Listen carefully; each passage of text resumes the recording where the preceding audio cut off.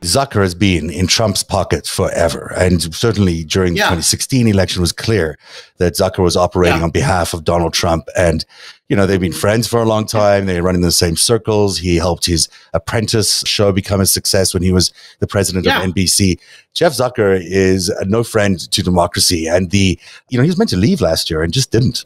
But he was there were plans for him to retire because of everything he'd done during the Trump years.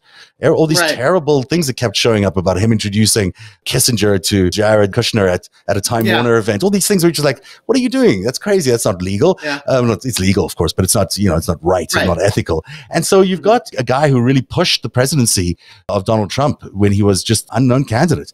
I mean, basically, anytime Trump wanted to get on the air, he could get on because he called his friend Jeff Zucker, and then suddenly he was on CNN. He didn't have to do events, didn't have to do anything.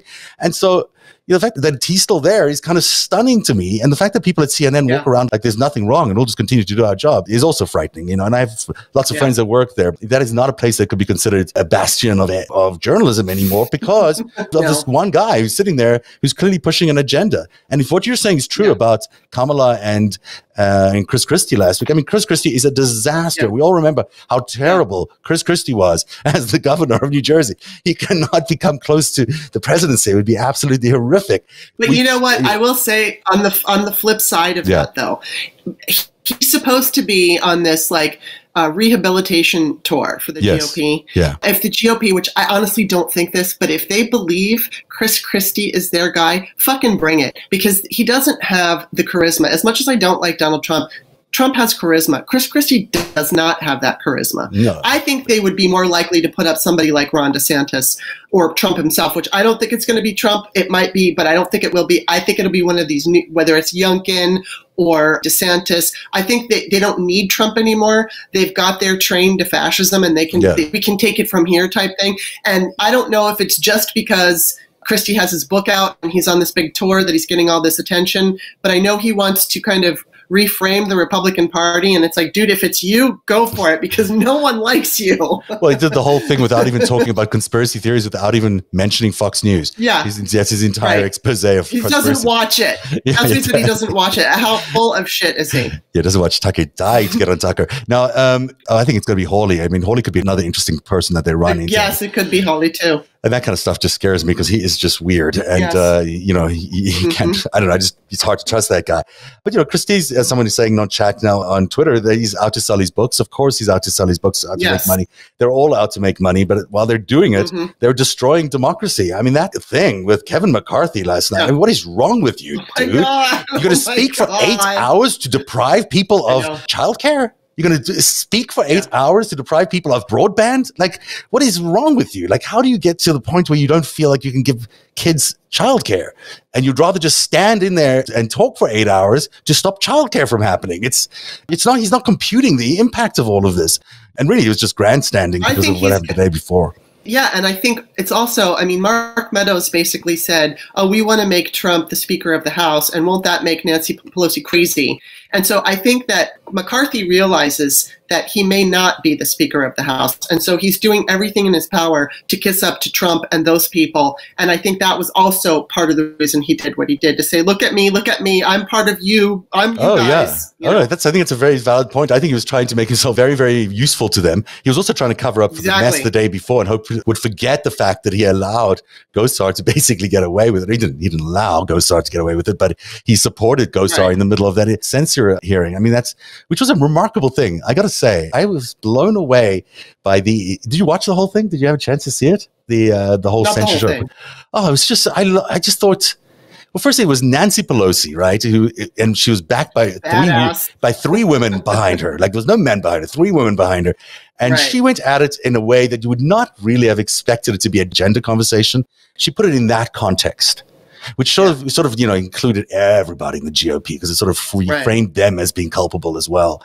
And then she did a phenomenal job. And then, of course, Kevin McCarthy stands up and talks about everything else but Gosar, like sort of inflation and meat prices, you name it. He just talks forever. And then AOC stands up and knocks it out of the ballpark. She's like, what is wrong with you, dude? Always. What is wrong with you that you can't condemn violence against your own colleagues? He had no response to that. But, still, He still supports Gosar. He still would invite him back as a committee chair. Does. They've made a pact in there. I'm sure they've made a pact that is. Oh, I'm sure. That, everything's okay in the club. Everybody can do whatever they want in the club. Do as much criming as you want. Steal as much money as you want. Be as corrupt as you want. Do whatever it is you need. We'll all just back each other and we'll stop anything from happening. Yes. Because that's the pact. I mean, in fact, Matt Gaetz said if Kyle walked free, he could work for him as an intern or not an intern, but he had a job. Matt Gaetz. I mean, that's just ridiculous. The guy killed 2 people and he's offered a job by Matt Gaetz. Right. It's just, who's also, questionable on many levels because of his criminal investigation. There is so much on this chat, I can't actually see them anymore because they're running off the screen. But people are saying maybe they'll pick Liz Cheney. Maybe they will pick Liz Cheney. Terrifying if they do, really. Oh, that would be interesting, though. it would. Look, I think she's been amazing. As far as I can have a crush on a Republican, this would be a crush that I have on a Republican. Because it's amazing. Well, I mean, I don't believe. Yeah, it's amazing. I don't agree with anything which she does except for this. Yes, her policies. Otherwise, you have to. I mean, she's lovely on this stuff, and horrible. She's been very supportive. But every single other policy that she supports is horrific. Yeah. So before we all, say, isn't she wonderful about absolutely everything, we should consider the fact that maybe Liz Cheney is not sound on her policies. So we're going to do a poll. It's a very interesting question I'm asking people tonight. Okay. Is Kyle Rittenhouse guilty or not guilty from your perspective?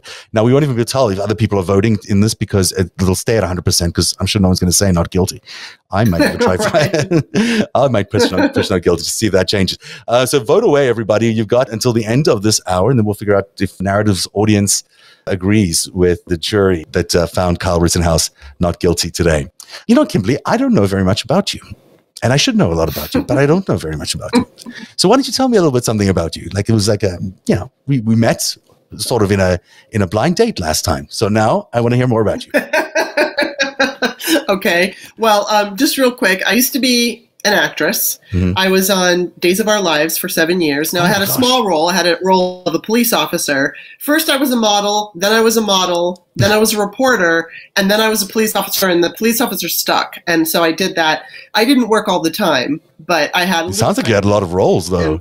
Well, on that show, because it's funny because consistency on soaps just isn't there. So wait, they would use the same person would not be the same character. It would be the same actress playing different roles. Right. It was the same actress. I was the same. So it was like, I think I got hired in December. Yeah. I think it was 95 when I first was on. The next time I was hired was sometime that following spring. So I was a model first, then I was a model again. And then I think like maybe 7 or 8 months later, I was hired as a reporter. And then they hired me at some point later as a police officer, which then I got hired more often because I was part of the police force, but I didn't work all the time. But I was an actor and I did a little bit here and a little bit there. And then I basically decided I didn't want to do that anymore. I studied and I acted for about 10 years. Then I went into outside sales and I did that for about 10 years.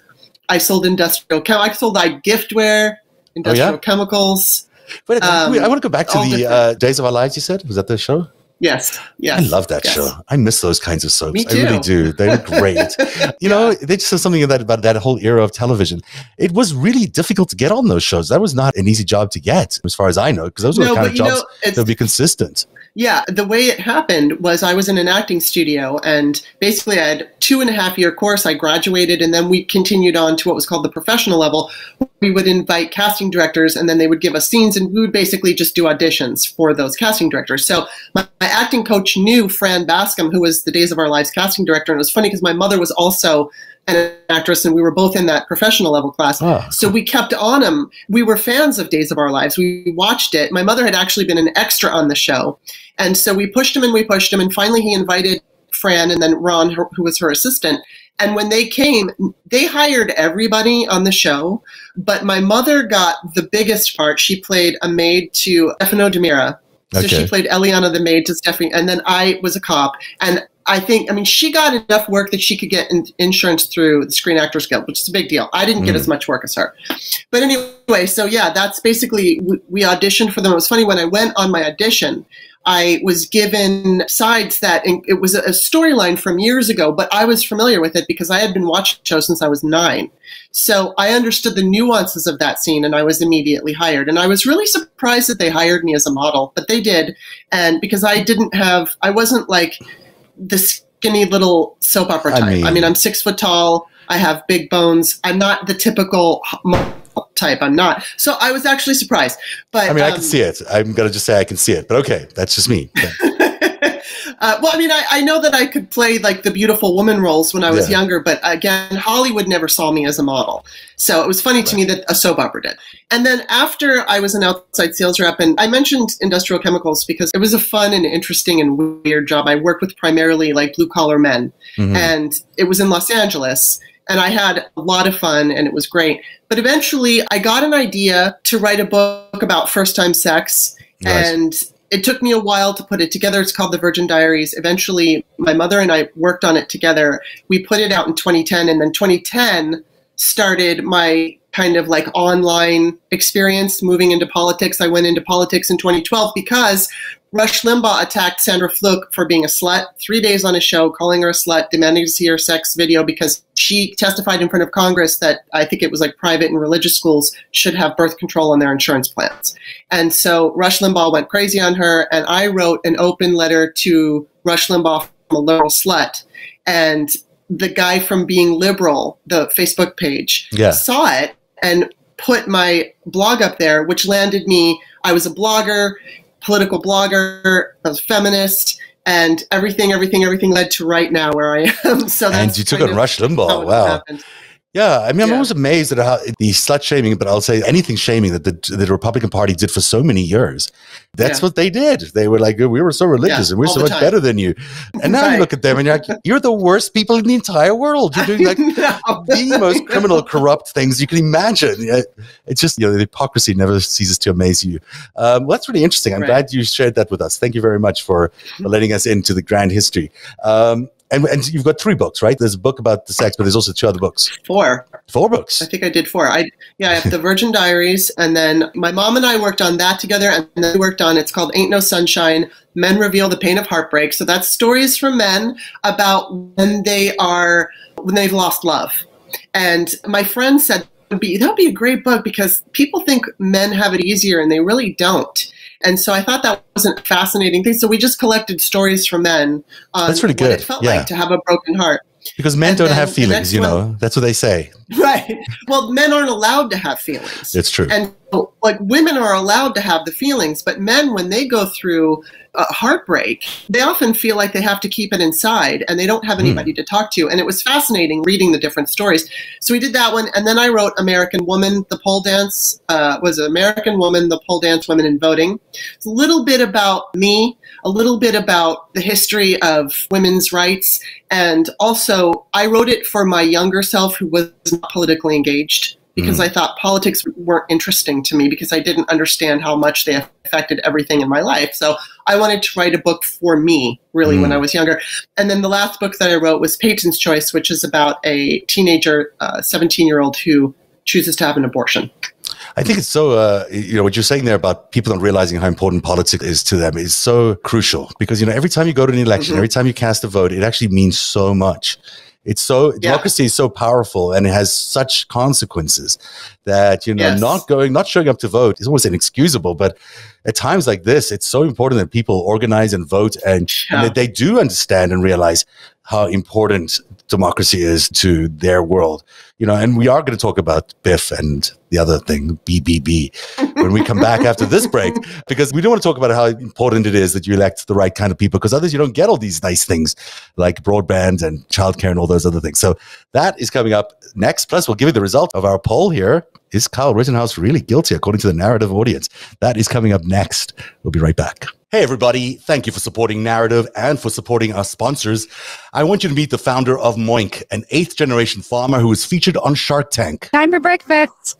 My name is Lucinda Cramsey. I was born on a farm and raised on a farm, and I'm an 8th-generation farmer. I wanted to give farmers the opportunity to be financially independent outside of big agriculture. You can see why I selected Moink as a sponsor for Narrative. It's good for you and it's good for local farmers. Moink delivers grass-fed and grass-finished beef and lamb, pastured pork and chicken and wild-caught Alaskan salmon direct to your door, helping family farms become financially independent outside of big agriculture. Their animals are raised outdoors, their fish swim wild in the ocean, and Moink meat is free of antibiotics, hormones, sugar, and all the other junk you find prepackaged in the meat aisle. Sign up at moinkbox.com. That's moinkbox.com moinkbox.com/narrative to get a year of bacon for free. And then pick what meats you want delivered with your first box. Change what you get each month or cancel anytime. And you don't have to take my word for it. Narrative viewers get so excited about their Moink Box arriving each month, they tweet at me telling me it's Moink Box Day at their house. And keep doing that. I really enjoy those. Moink meat is so delicious. Narrative discerning viewers love it, and I know you will too. Get Moink Box right now. Join the Moink movement today. Go to moinkbox.com/narrative. That's NARATIV, the way we spell narrative, right now. And listeners and viewers to this show get free bacon for a year. That's 1 year of the best bacon you'll ever taste, but for a limited time. Spelled Moinkbox, MOINK, box.com/narrative. That's moinkbox.com/narrative. Moinkbox, there you go. Such nice people. Actually, I really like her. The whole farm thing that she's got is really genuine, and she's done something really amazing. I mean, she's taking on big agriculture, so I'm happy that she's a sponsor on the show. Cool. Yeah, it's a really tough world. Listening to her talk about how farmers have such a hard time, like making money these days. You know, they're feeding all of us, but they can't really feed themselves. Right. They have all these competition from big agriculture, which is starving them out of business. But anyhow, that's another day. What should we talk about next? The Build Back Better bill, the BBBB. I mean, what is wrong with Joe? I love Joe Biden. This is not a criticism of Joe Biden, and it's a great plan. It's an amazing plan. I'm glad the House did it today. I think it was remarkable that Nancy Pelosi was able to. I don't know how she does it. I don't know how she whips those votes. She's amazing. But it's kind of amazing. It's out of the blue. Like she's amazing, And she got it apparently precisely correct. Like she got the exact number, which is like, wow. That's a lot of people's intentions that you're tracking all the time, you know, and getting right all the time. So good for her for doing that. And the plan itself is amazing. People get lots of good stuff out of it, you know. There's a lot that's in there that's going to really help everyone's lives. I hope. I hope. They keep saying this thing. I think so. The bridges are going to take a little longer to make happen, but I think the childcare credit is going to be a big thing. I mean, that impacts everybody. It takes kids out of poverty. It lifts families out of poverty. It's so important. And some of the other stuff that they're doing is also really powerful. I'm concerned that we're in this sort of like downward spiral on these guys, that there's a thinking that they're going to lose next year. You know, the Republicans are going to take over, and because they've just jerry-rigged the entire thing or gerrymandered the entire election, and then they'll win. And that's possibly true. But it doesn't have to be that way. These are elections, and this is a democratic system, and it's up to the voters of this country to be enthusiastic about who they want to be enthusiastic about, and also to figure out which side are the good guys and which side are the bad guys. And there'll be ample reason to figure out who the bad guys are during all those January 6th commission hearings, which are going to take place in prime time throughout next year. So for people who are feeling unhappy or disillusioned about the prospects of the Democratic Party, it is not over yet, I don't think. I think there's going to be a lot more still revealed in the next year. We could see significant charges, if not cases, against Trump or any of his other cabinet officials and inner circle. But also the stuff that's coming out about January the 6th, I mean, it was awful. It was everything we thought it was. It was them basically trying to seize ballot papers and sequester them and then bring in the military in various states and recall the elections and redo the elections. It's everything that we all thought was going on was actually happening, you know, with the help of the Russians and the Chinese and God knows who else we might be conspiring with. So that's really what was going on. I think when that is laid bare in front of the American people, I don't know how easy it's going to be for them to vote for the Republican Party next. I have a problem with these Democrat. I call them Eeyore Democrats. I don't know if you're familiar with Eeyore, but Eeyore is a So I mean, he's a donkey, right? He's a donkey. Right. He's the donkey that is always complaining and never sees the positive. Right. And it's like, look, I talked to Allison Gill of Mueller, She Wrote. Yeah. I asked her about this, and she's like, you know, why not take on a winning attitude? And that's the way I look at it. And it's like, people maybe want to argue, well, I don't want to get my hopes up. And it's like, well, look at it this way. No matter what happens, if we lose, you're going to be disappointed. Yeah. Why take on that disappointment and manifest it? Because we do manifest everything that happens. We have a collective that manifests what is happening right now. And so if, you know, I mean, look, I'm not saying there's no reason to be concerned. There's absolutely reason to be concerned. I've said this so many times, I'm a broken record, but I had the opportunity to live in Moscow in 1981. My father worked for ABC News. I lived in Russia. It was communist Russia. I saw it. And so I recognize that a nation can be too scared to do anything. Mm-hmm. And I mean, I know America is not Russia and Americans are not Russians, but at the same time, I think there's this idea like, oh, that'll never happen to us. And you absolutely can happen to us, and it is happening to us. Not communism, but basically fascism. It can. So, it can. Yeah, it absolutely can. And it's happening. I mean, it's not all the way here. We have a Democratic president. We have, Democrats have the majority of power, even though it's a slim majority. But I think if we take on the idea like we're going to beat these assholes instead of this slumpy attitude of they always win and the Democrats are so weak.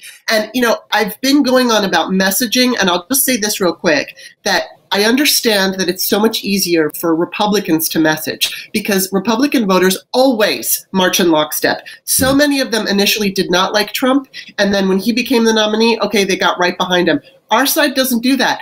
We have a much bigger tent. We have libertarians, we have centrists, we have conservative Democrats. So everyone's going to argue and go, well, that's a dumb message. It's like someone will come up with a message and then someone's going to say that's a dumb message. It's harder for us to get on the same page. But I think in this case, so many people have to realize, and this is just going to repeat it, that if Republicans take power from us, whether it's legitimately or because they steal it, they're never going to give it back. It's never coming back. It's never coming back. I saw someone on Twitter say, Republicans screw things up and Democrats will fix it. And I'm like, not this time.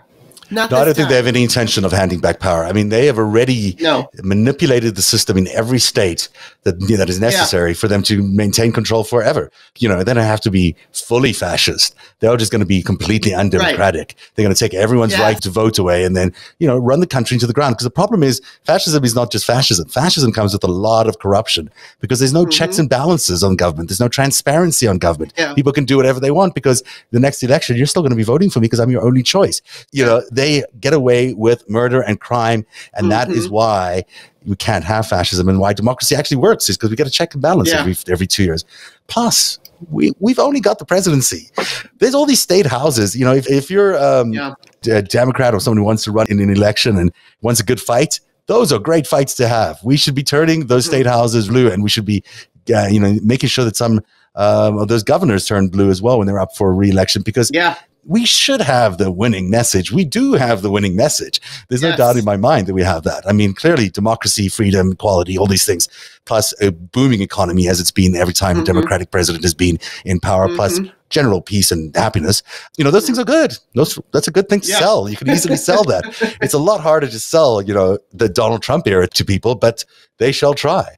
I don't know how we turn this around. I do think it's a huge fight, but we just don't have to be so down on Biden. I think this has been the most remarkable week, maybe even the most remarkable day for any president in living memory, I'd say. It's been unbelievable that he's been able to get this much money dedicated to transforming everyday people's lives and to do so with just his party. Amazing.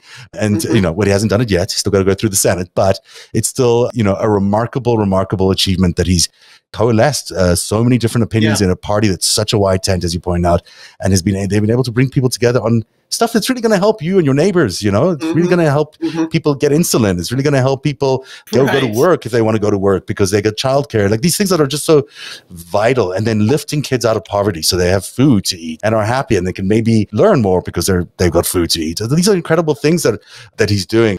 They should only be applause for the president and Nancy Pelosi today, although it's they've been, I'm sure, by now overtaken by the Kyle Rittenhouse story. So that little bloom that they had for about 5 minutes at 1 o'clock today is now officially over. All right, we're 1 minute away. We should say goodbye because I've got nothing else to say. What do you have? Do you have anything else you'd like to talk about? Yeah, well, what I'll just throw out there is if you follow me on Twitter, I'm author Kimberley, and that's KIMBERLEY. And my pinned tweet, I live in Maryland, and so I wanted to do something for the homeless shelter near me. So I'm trying to collect $1,000. So if you could go to my Twitter page and click on it, you can give $5 or $10. I don't see any of that money. It goes directly to the shelter, and it's a PayPal thing where it's once a month it gets distributed into their account. And one day I've raised about $500 and some dollars. That was yesterday. Amazing. So And I mean, good for you. Whatever I get, I don't get it, but whatever is raised is raised. It goes, like I said, directly to the shelter. Nobody has to worry about me. At first I thought I was going to go shopping with the money and bring it to the shelter, but I found out through GoFundMe, no, they directly deposit it into the place where you choose. Well, that's really good to know, hopefully actually. Everybody will do that. Yeah, and that's what a nice thing to do, especially at this time of the year. There's so many people in need, and it's just a really important thing to share with everybody. So thank you, Kimberley Johnson, for being here tonight, and thanks for doing that. And people could find you at Author Kimberley, and they can catch your Start Me Up podcast. Plus, our audience believes that Kyle Rittenhouse is 90% of our audience believe they're guilty. I'm surprised some people didn't think he was. Well, that's why I was interested in the poll. I was interested in and it's a lot of people, and they're entitled to those opinions. But maybe he isn't guilty, and that's certainly what the jury found today. Thank you for being here tonight. Really appreciate Kimberley for being here, and thanks also to you for being a part of Narrative tonight. You can always support us at patreon.com/narrative. I will see you again on Tuesday. Yes, we have a great show coming up on Tuesday, so don't miss it. And with all that, I'll say good night and have a great weekend, everybody. Narrative is made possible by viewers like you. Join today and support truly independent journalism at patreon.com/narrative. That's patreon.com/narrative.